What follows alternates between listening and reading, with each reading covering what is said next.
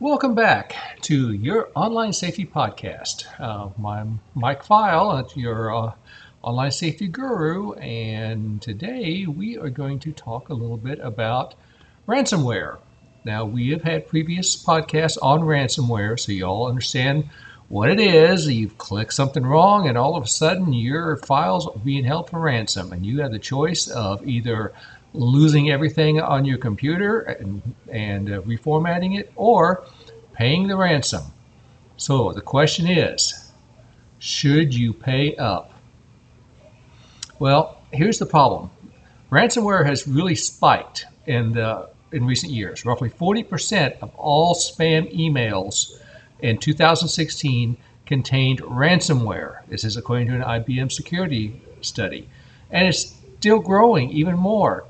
And part of the reason it's growing is it works. Nearly 70% of all business victims surveyed by IBM said they paid the hackers to recover the data. Even more so is in the medical community, hospitals. It's life or death if their files are locked up. They don't have time to try to get an army of white hats in to try to unlock their files. They have to pay and move on. The incentives for the hackers are great. They're looking for a big payday. But you know what? It's becoming less and less clear now whether you should cooperate. It's very simple. If you're not able to get your files back in the time frame you need, and you need to be up and running, I guess pay the ransom. But here is the problem with paying the ransom now. First off, paying the ransom does not remove the ransomware. It's still sitting there, and they can easily come back and do it all over again and lock your files and get paid a ransom again, or charge you a ransom again. And then another thing is, guess what? There's no guarantee that you'll pay the ransom and they'll send you the key. On the WannaCry ransomware attack that happened last month, a great percentage of the people who paid the ransom never got the key to get their files back. Okay? But in total, on the other side of the coin, ransomware creators know that they're making good money. And if they don't actually, give in and give you the key, then they lose their credibility and they're not going to get people to pay again. So once again, you've got a choice to make. It's kind of to the point of, do you trust the crooks who locked your files up or not? So anyway, I'm going to give you some steps that any individual or business needs to prepare for ransomware attacks.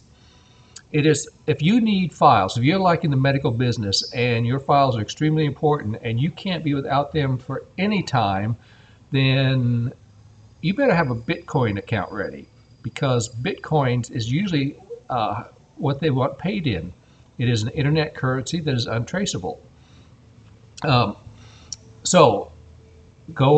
can easily Google it. You can set up a Bitcoin account, and you don't have to put money into it because it can be expensive. A Bitcoin runs anywhere between $300 and $400 depending on its value at the time.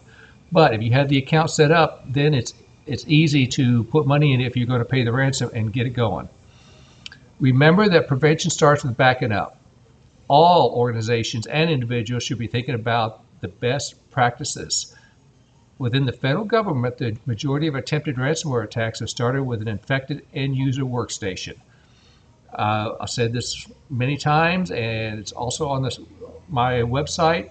95% of successful attacks come because of employee error. Make sure your employees are trained. You need to have a clear-cut cleanup if there are backup systems in place.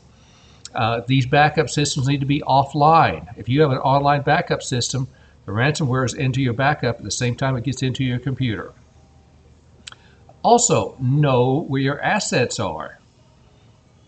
If you have stuff on the internet and you're a developer or a small company, you need to think about what exactly you do have on the internet. Sometimes you don't want to keep everything on the internet. There's assets that don't need to be there. Move them off. Get them on something that is not connected. Another thing is obtain cyber insurance. This is a growing field. One projection expert that the market for ransomware will grow from 8.16 billion in 2016 to 17,000 billion by 2021. For any business, but especially small businesses, a ransomware attack can be devastating. In fact, I've seen recent figures that like 60% of all small businesses who experience a ransomware attack close within a year. It takes that big of a toll on them. So cyber insurance is definitely something to look at. Do some Googling. Make sure that you go with a reputable company. There's a lot of emerging industries in cyber insurance, and some of those new industries are actually just fake companies that make a nice looking website, get your money with no intention of ever paying. So that's what we need to think about. It's still a decision. Like we had talked about before with the WannaCry ransomware, that was very successful. Easily 100,000 organizations and businesses ended up paying ransom. Okay, so it's a very thriving and lucrative business, and that means more and more cyber criminals are getting into it, which means more and more ransom attacks on us. None of us are safe, so please have a plan when all of a sudden your computer pops up and says your files are locked and your heart sinks. Anyway, that is our podcast for today. I hope that this information is helpful. Remember, we have a weekly newsletter, Home Cyber Defense. You can go to our homecyberdefense.net website to sign up for the weekly newsletter. And we also offer several cyber safety courses, all the way from individuals to students to schools and businesses.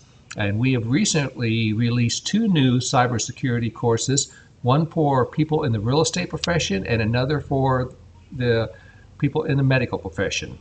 So those are available. It helps get your employees, your staff, your agents, and your people trained, because a trained workforce is the best way to prevent cyber attacks nowadays.